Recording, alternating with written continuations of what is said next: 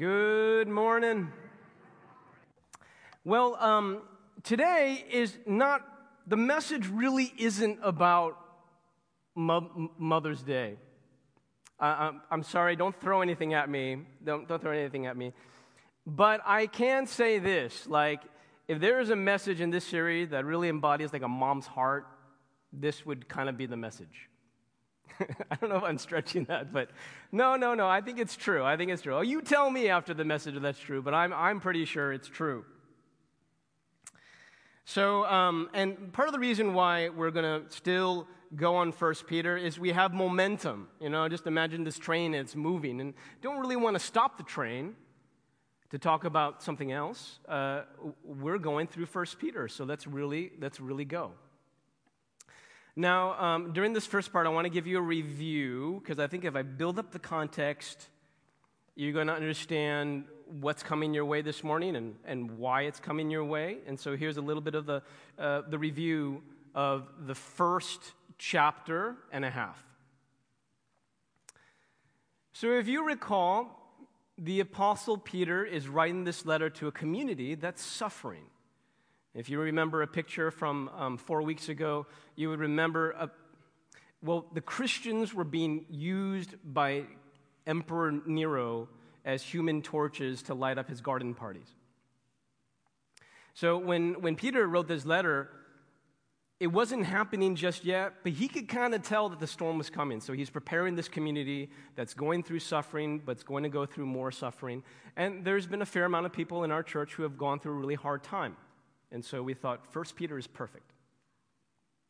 Now, the first thing, if you remember, coming out the gate in chapter 1, the Apostle Paul wanted the whole community to know that their best life is not now, but it's later. And so remember, he used words like living hope and an inheritance that you can look forward to, but your best days are not now. Because of what Jesus did, you have so much to look forward to. That was the first thing he said. Now, the second thing he said was that he was explaining why you're going through all this suffering. And I'm paraphrasing here, but here's Peter saying, I want to explain why you're going through all this pain and suffering. It's because your faith is being purified. It's like you take some gold that was unearthed from the ground, you stick it in the furnace, and it burns off all the impurities. That's what's happening to you now. All right. And now the third thing that Peter says, and again, I'm speaking in gross generalities, but hopefully you can understand why. Last week, Pastor Aaron came, and so Peter is like, now here's what I want you all to do. 2 words, be holy. Be holy because God's holy. Be holy because of the incredible grace that Jesus won for us. Okay. Now, you just imagine Peter, he's thinking about this community that's in pain. He wants to encourage them. He really wants to strengthen them. He wants them to stand firm. The question is, what do you think is the fourth thing that Peter would find worthy of talking about? And I just imagine Peter going, by the inspiration of the Holy Spirit, I know what this community needs. I know just what they need to be strong. I know just what they need to stand firm. 1 Peter 10-12. Concerning this salvation, the prophets who prophesied about the grace that was about to be yours searched and inquired carefully, inquiring what person or time the Spirit of Christ in them was indicating when he predicted the sufferings of Christ and the subsequent glories. It was revealed to them that they were serving not themselves but you in the things that have now been announced to you through those who preach the good news to you by the Holy Spirit sent from heaven, things into which angels long to look. 1 Peter 1:22-2:3. Having purified your souls by your obedience to the truth for a sincere brotherly love, love one another earnestly from a pure heart, since you have been born again, not of perishable seed but of imperishable, through the living and abiding word of God. For All flesh is like grass, and all its glory like the flower of grass. The grass withers, and the flower falls, but the word of the Lord remains forever. And this word is the good news that was preached to you. So put away all malice, and all deceit, and hypocrisy, and envy, and all slander. Like newborn infants, long for the pure spiritual milk, that by it you may grow up into salvation, if indeed you have tasted that the Lord is good. So I want you to imagine the Apostle Peter, and he's thinking about this community that is in pain, and he's thinking, okay, I want to cover the foundations. I want them to know that their best life is later. I want them to know that the reason why they're going through suffering is to purify their faith. I want them to be holy during this time. And here's the fourth installment. I know what's going to be really, really good for them. I want them to grow in God's word. I know what they need. I really care about these people. I want them to grow in God's word. Now, this is what I'm saying. This is kind of like from a mother's heart or a pastor's heart. You know, I love you guys. I want you to grow. I want you to be strong. What do you need? What do you need more than anything? We need God's word to be strong. So, I got 4 points. They come straight from the scripture. They're all about God's word. In fact, all these points start off with God's word is something, okay? Now, with the first passage that Christine read, the first point is that God's word is of great value. God's word is of great value. Let me hear you guys say value. Now, if you look in this passage, I'm going to summarize it, but Peter doesn't come right out and say, hey, guys, God's word is of great value. He doesn't say that. What he chooses to do is he's going to illustrate it. But after he illustrates it, it has the same effect, which is God's word is of great value. It's of great value. Now pay attention to how he illustrates it. He uses 3 groups of persons, 3 groups of beings. The first group that he talks about are prophets. Now, these are people who have written the words of the Old Testament thousands of years ago, and they were prophesying about the sufferings of Jesus. But catch this. At that point, Jesus had not entered into history. So they were not prophesying for themselves or for their generation. They were prophesying for who? For us. And they did it totally selflessly. You see that in the text.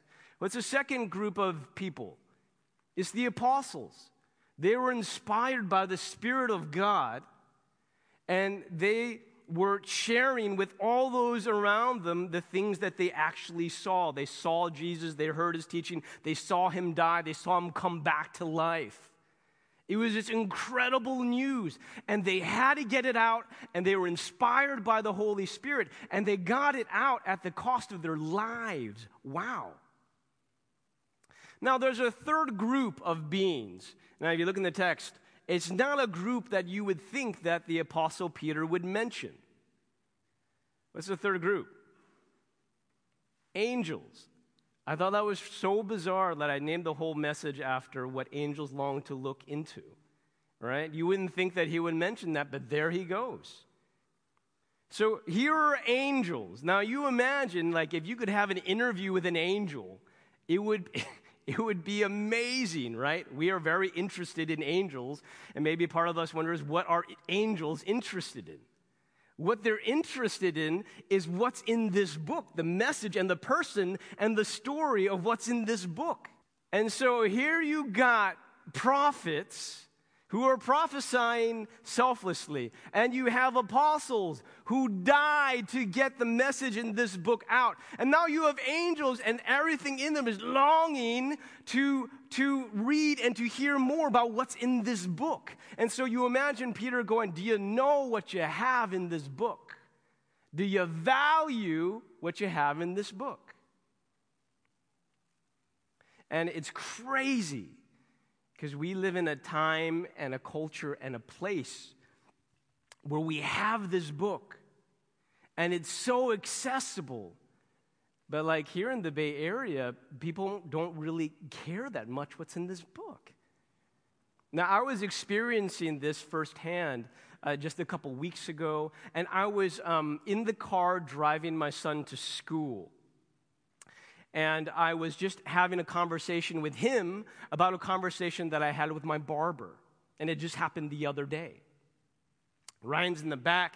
I'm saying, Ryan, I had this crazy conversation with my barber.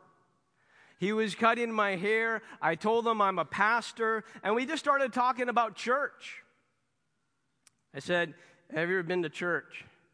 He's like, yeah, I go a few times in the year. I go, well, that's cool. What do you think about it? He goes, I don't know. I go, well, what do you think about the message? I'm a pastor. I'm worried about the message, right? What do you think about the message? He goes, yeah, I don't know.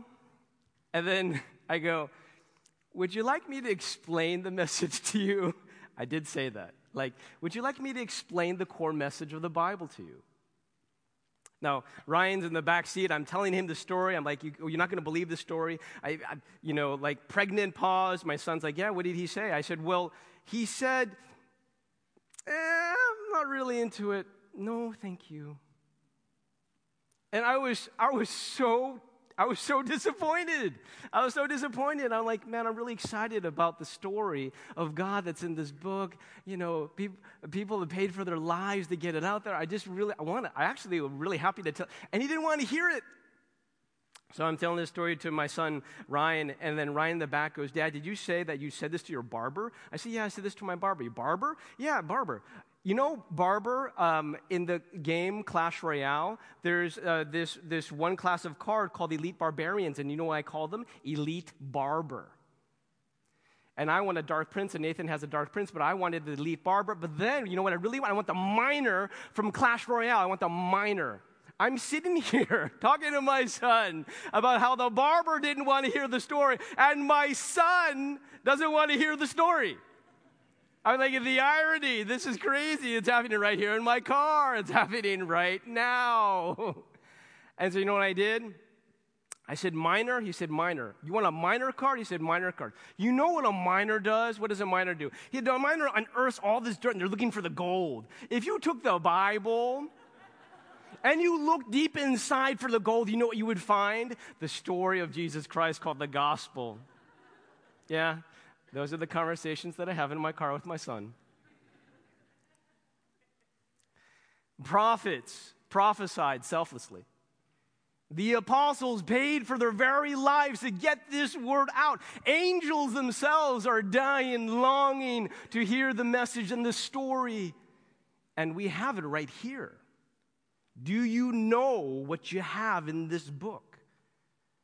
Are you excited about it? Do you love to talk about it? When you're like riding in the car on the way to church or after church, are you talking about the person and the story that's in this book? Do you love to talk about it? Maybe you're totally new to the Bible. Do you realize what we have here? Do you want a copy? Do you want to go home and read it?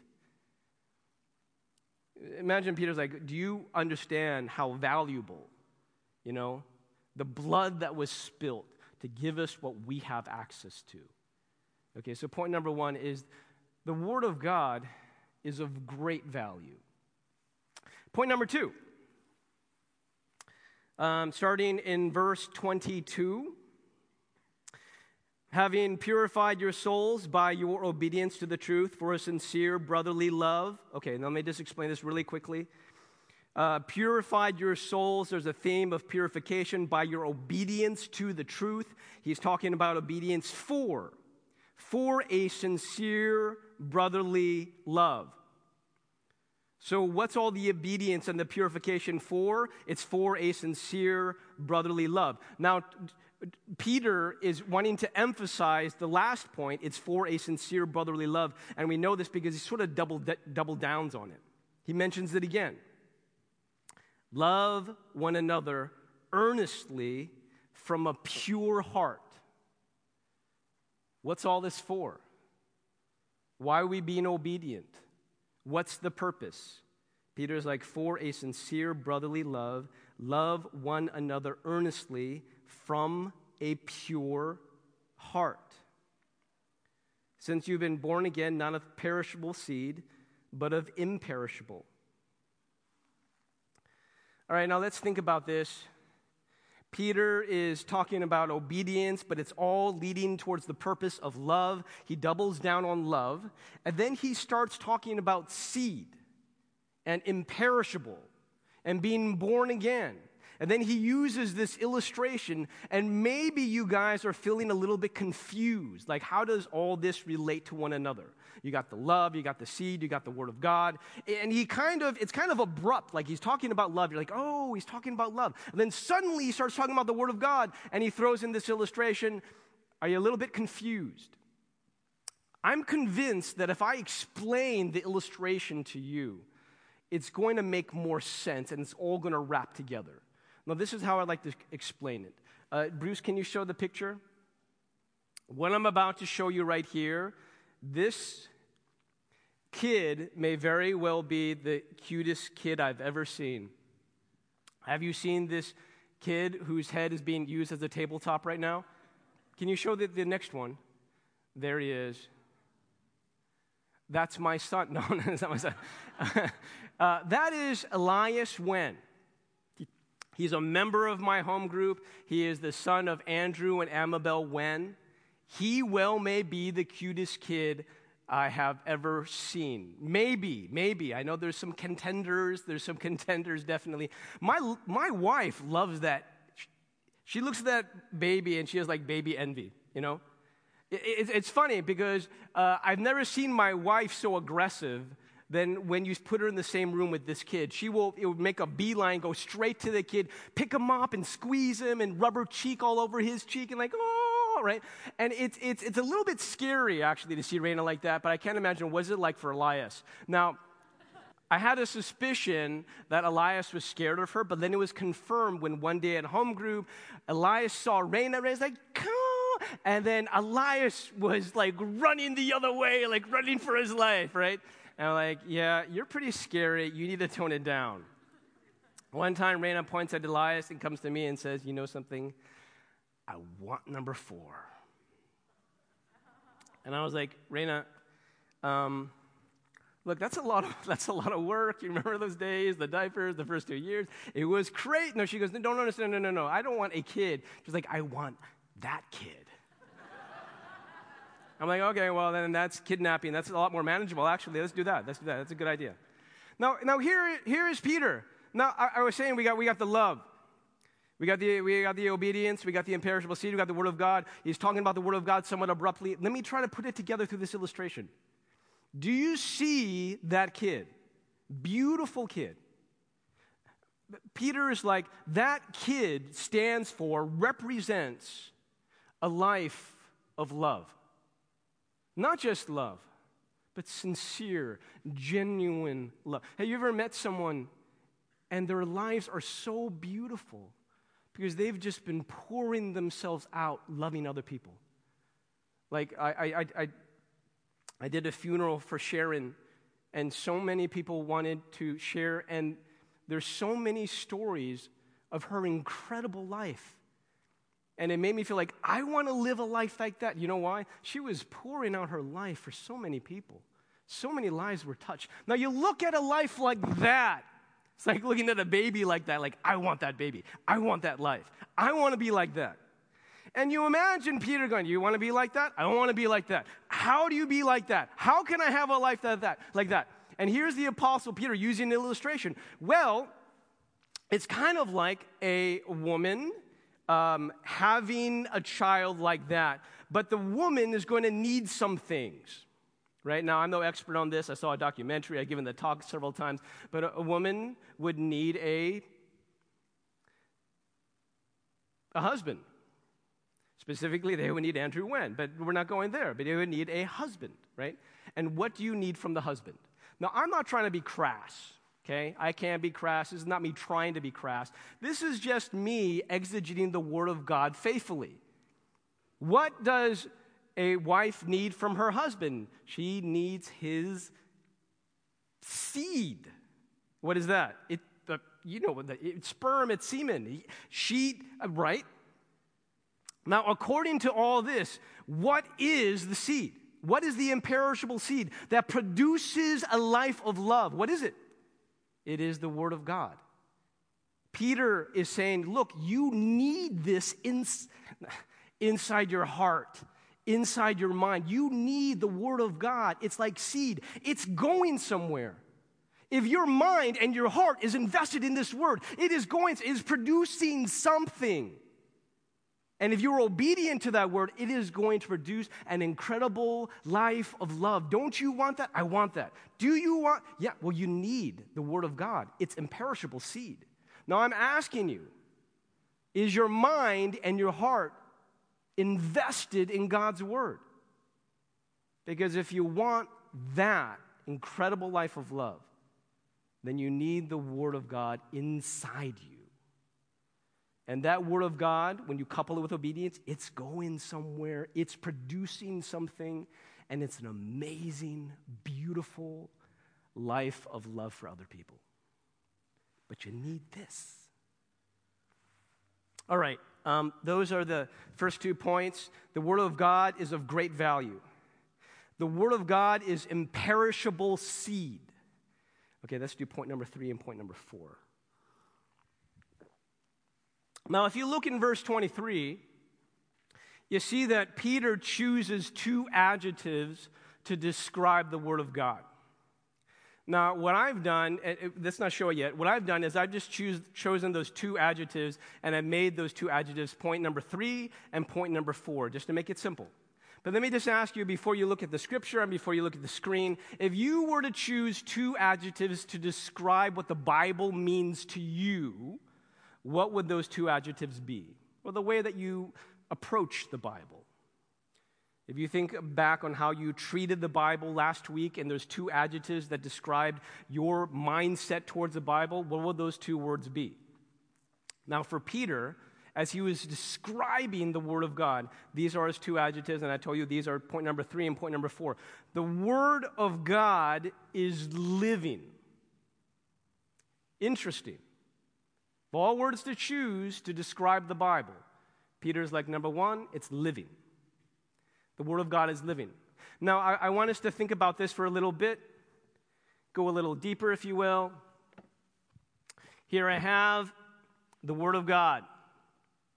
Peter's like, let me find a word to describe this. It's living.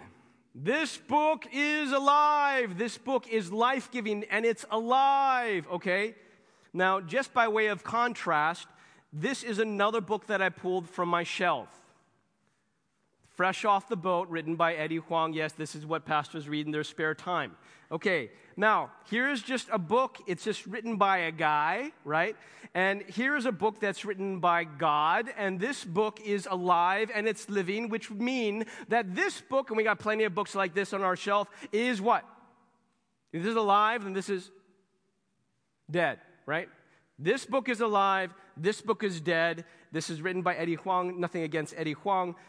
Okay, now here's my question. If you're reading a dead book, how do you read it? Well, you just pick it up and read it. You don't need to take a class to read a dead book. You just pick it up and you read it, right? Okay, so if the way that you read a dead book is you just pick it up and read it, then it serves to ask the question, how do you read a book that's alive? And my best answer would be, well, you would read it different.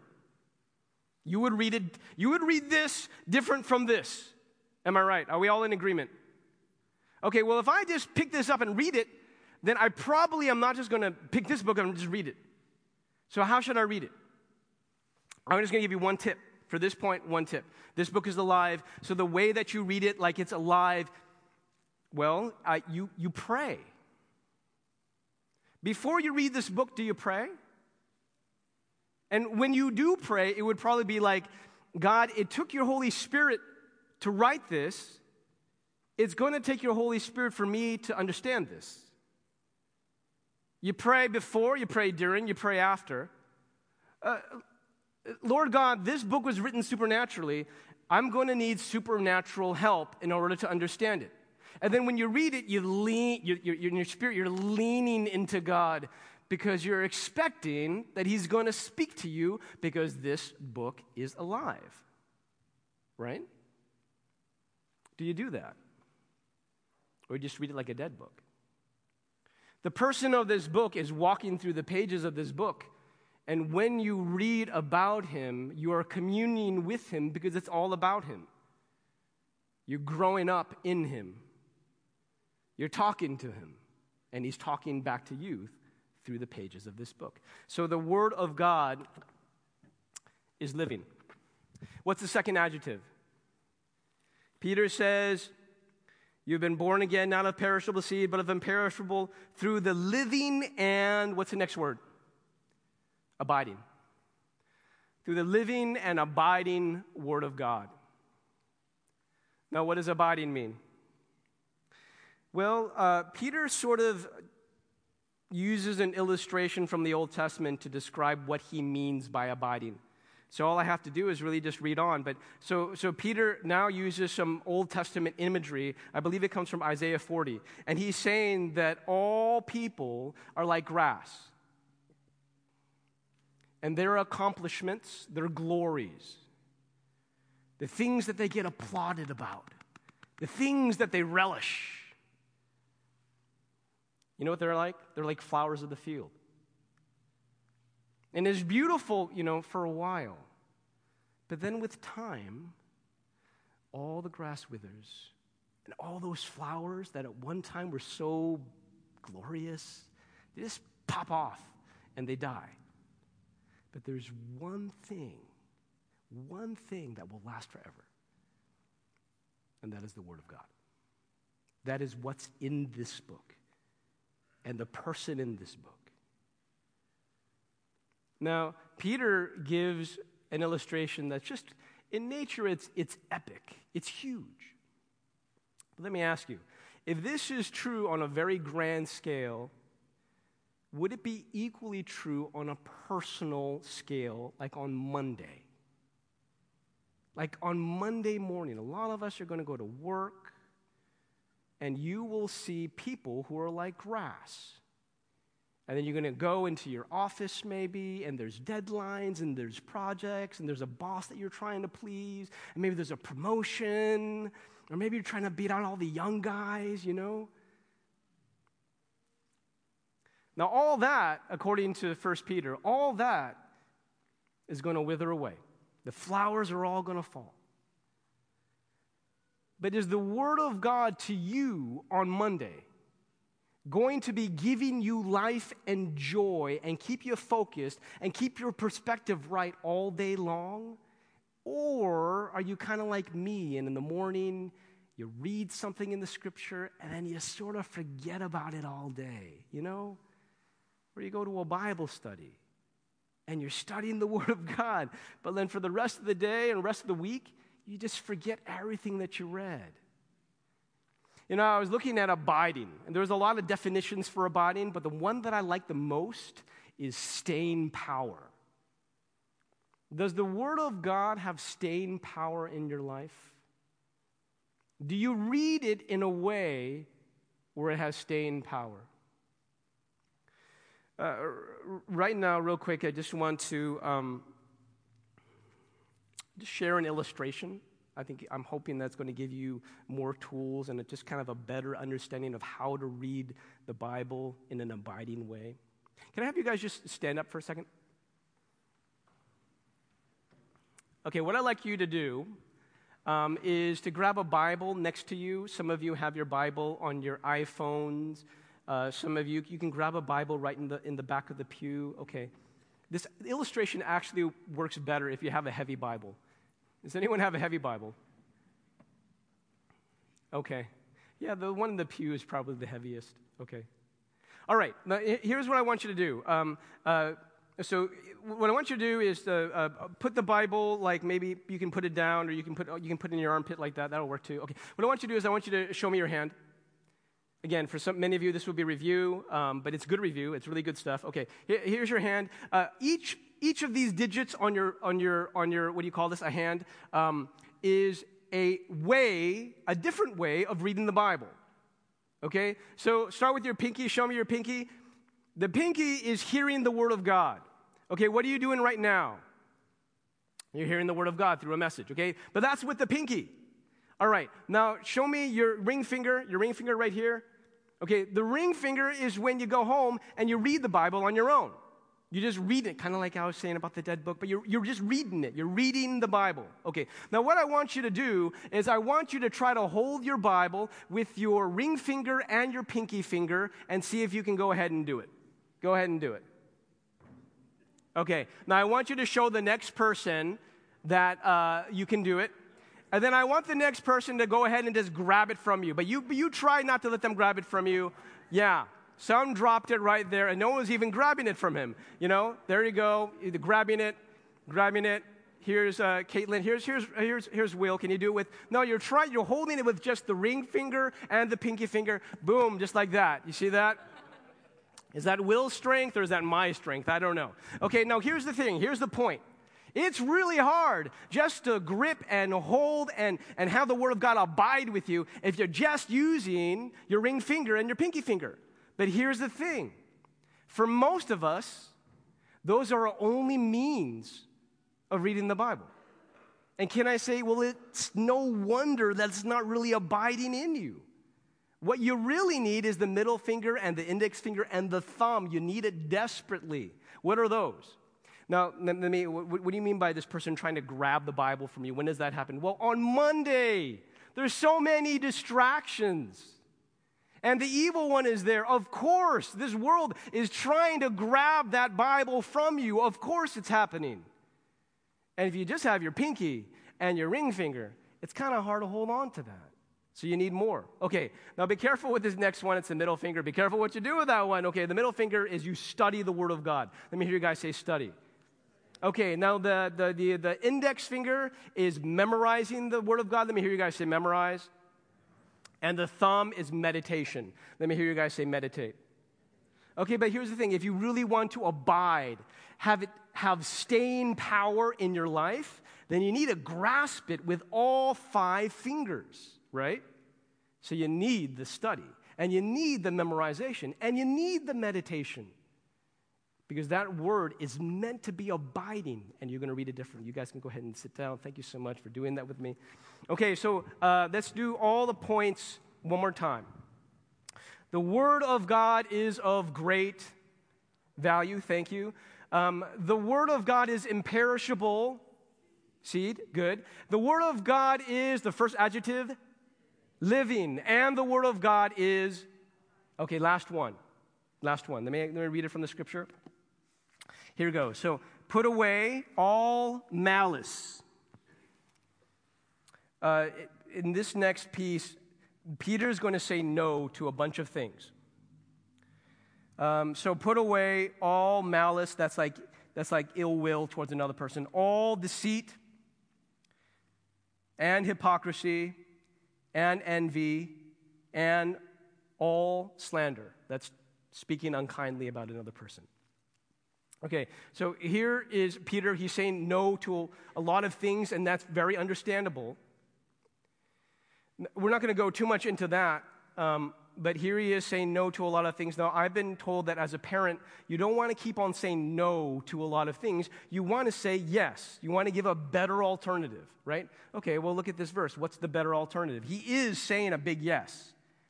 He's saying, like newborn infants, long for the pure spiritual milk, that by it you may grow up into salvation. I like how Calvin said it several weeks ago, that you may grow up in this journey towards salvation, that you may grow up in respect to salvation. But look at that word long. Like newborn infants, long. Like, I want that.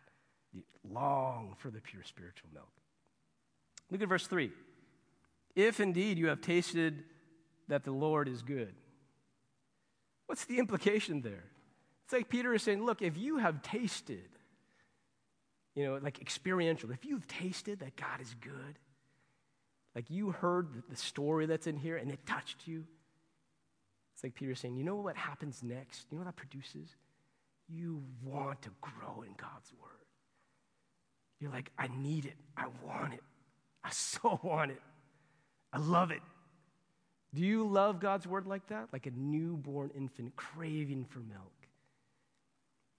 Is that what you're loving? Is that what you're into? Is that what you love to talk about? When you come to home group, it's like, man, let's get into God's word. When you come into church, if I just gave topical messages about like sex and dating, would you be happy? Or would some of you come up to me, hey, where is God's word? I'm hungry for God's word.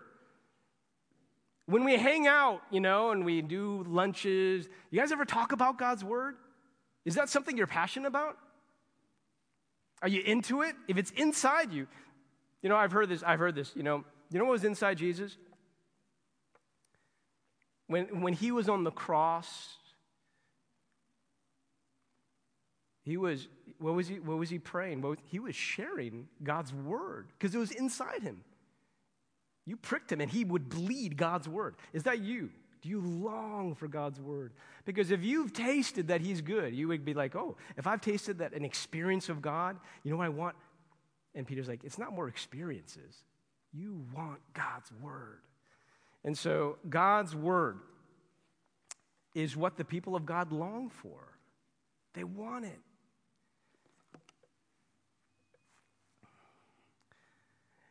I will forever remember the story that Raina shared about her mom. My wife is beautiful on the outside and on the inside, and it's pretty clear which one of us got a better deal. And you guys can say amen, because I know you're thinking it. I got a pretty good deal with my wife. It's not a deal, by the way. I don't know why I said deal. But here's the thing. My wife loves God's word. And sometimes I wonder because I partly love God's word because I went to seminary and they opened it up. It's like, ooh, that's really, but she didn't really go to seminary. So part of me wonders, like, how did she get it inside her? Why does she love God's word? And I was thinking about this, and apparently if you have experienced God, it just happens. But if you're looking for like practical reasons, I think I might have a good practical reason. I think it has a lot to do with her mom. Now, this is the story that she shared with you a couple of years ago. And it was a very sticky story, and it means a lot to us. But Mom was into her 40s when Raina was in college, and Raina was in a college fellowship. And in the fellowship, they were teaching the leaders how to study the Bible. And Mom was visiting Raina, and she was living with Raina for a while. And she heard about this, and she had become a Christian several years ago, and she was hungry for God's word. And when she heard that the leaders were talking about how to study the Bible, she was invited, and she wanted to go. And so she went to this leaders' meeting where they were studying the Bible without Raina. Raina wasn't there. Mom was there. Mom's really shy. That's not really her thing. But she was there with a bunch of teenagers, and people in their 20s. And they're all, and here's this woman in her 40s. She doesn't belong. She didn't care. She's really shy, but she's hungry. You know what she wanted? She wanted God's word. That's what I think has shaped who my wife is and why she loves God's word. I think it has a lot to do with Mom. I'll tell you another story. I shared this story maybe a little while ago, but it comes from this man right here. That's Brother Yoon. He wrote an autobiography called The Heavenly Man. I read it. I loved it. But he shared this one story because he grew up during the Cultural Revolution. And during the Cultural Revolution, the government felt that all people should be atheists. So they took whatever Bibles they had in the land and they just destroyed them. They burned them, I guess. So there was not a Bible in the entire country. And that was sort of the setting where Brother Yoon grew up.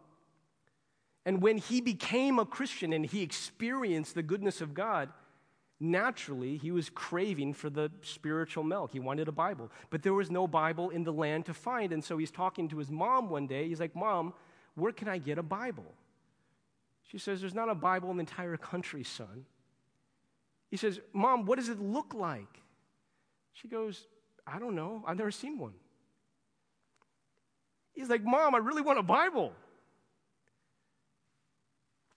And then an idea came to her. There was a man in another village. It was a long ways off. But that man used to be a pastor. I think he was still a pastor at the time. He probably has a Bible. So the next day, they make this trek. They go all the way to the village together. They find the man. They say, I think you have a Bible. My son wants to see it. Can you just see your Bible?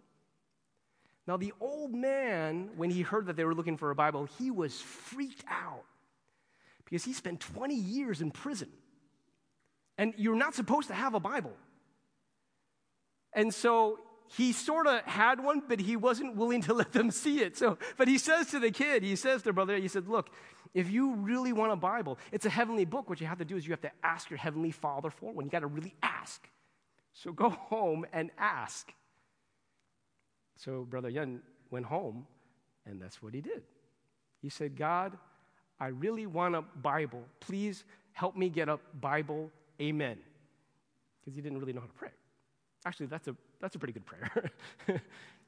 And then he waited, and there's no Bible that came, so the next day, he prayed the prayer again. God, I really want a Bible. Please give me a Bible. Amen. And then he prayed the prayer for over a month, and there was no Bible.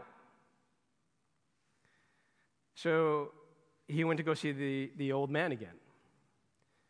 And he said, you asked me to pray for my heart. I prayed every day for a Bible. Mom told me you kind of have a Bible. Can I just see it? I promise you I won't even touch it. In fact, you can hold it open to me, and I won't even touch it. I would just look at it and then maybe jot down a few notes, but please, can I just see what it looks like? And the old man was like, no. And then the old man said this, look, if you really want a Bible, you can't just ask. You gotta fast and weep. Like, you gotta fast and weep, and then God will give you a Bible. So, Brother Yun went home, and he fasted. So, breakfast, he wouldn't eat anything. Lunch, he wouldn't eat anything. Dinner, he had a small bowl of rice. And this went on for several months, and he's fasting, and he's weeping, and he's like, God, I just want your word. I want your word. I love your word. I want your word. Several months went by. One day, he had a dream. At 4 a.m., he had a dream, and in this dream, he dreamed that this old man came up to him and said, son, are you hungry? He said, yeah, I'm hungry. And he gave him a bow, and that he looked at that bow, and he took it to his mouth, and the bow became a Bible. And then he was so happy. He woke up from the dream, and he's like, where was that Bible? Because it was so vivid. And he starts looking around his house for the Bible, but he can't find it. And it's 4 a.m., so he wakes up his parents, and his parents are, what are you doing? I'm looking for the Bible. And he tells them the dream, and his parents are like, my son is going crazy, and they didn't know what to do. So they all fall on their knees. They're like, God, would you please just give my son a Bible so he doesn't go insane? And at that moment, this is according to the story, there's a knock on the door. He opens the door, and there's that old man in his dream. Do you have some bread for me? Oh, I have a bread feast. And he gives them the word of God. Brother Yun said he fell to his knees. He was thanking God. And he said that after that, he made this promise to the Lord that he was going to devour everything in this word like a hungry child. And everywhere he went, he was holding on to his Bible. Even when he slept, he would have the Bible right here on his chest, and he would sleep with it. And he was devouring it like a hungry child. Is that you? Is that you? Do you realize what you have? Prophets prophesied selflessly. Apostles paid for their very lives. Angels long to look into what is in this book of great value. This is imperishable seed. If you want to live an incredible life, you need this in your heart and in your mind. The Bible is living. You don't read it like a dead book. You pray as you read it, and you use all 5 of the digits of your hand to grip it into your life so it's abiding, and you long for God's treasure in this word that has a story of Jesus, his life, his death, his resurrection. Let's pray. Father, I pray that there would be many of us here today who would leave this place and say, you know, it's been a while since I've invested in God's word. I'm going to invest in 1 Peter. And I pray that there will be people here who have never really read your Bible, and I pray that they would read it for the first time. I hope they would start with something like the Gospel of Mark or one of the Gospels. Father, there is so much power in your word, and we want to grow strong people who love you. And so I pray, Father, that you would compel and invite many people to make a great investment in your word. In Jesus' name I pray.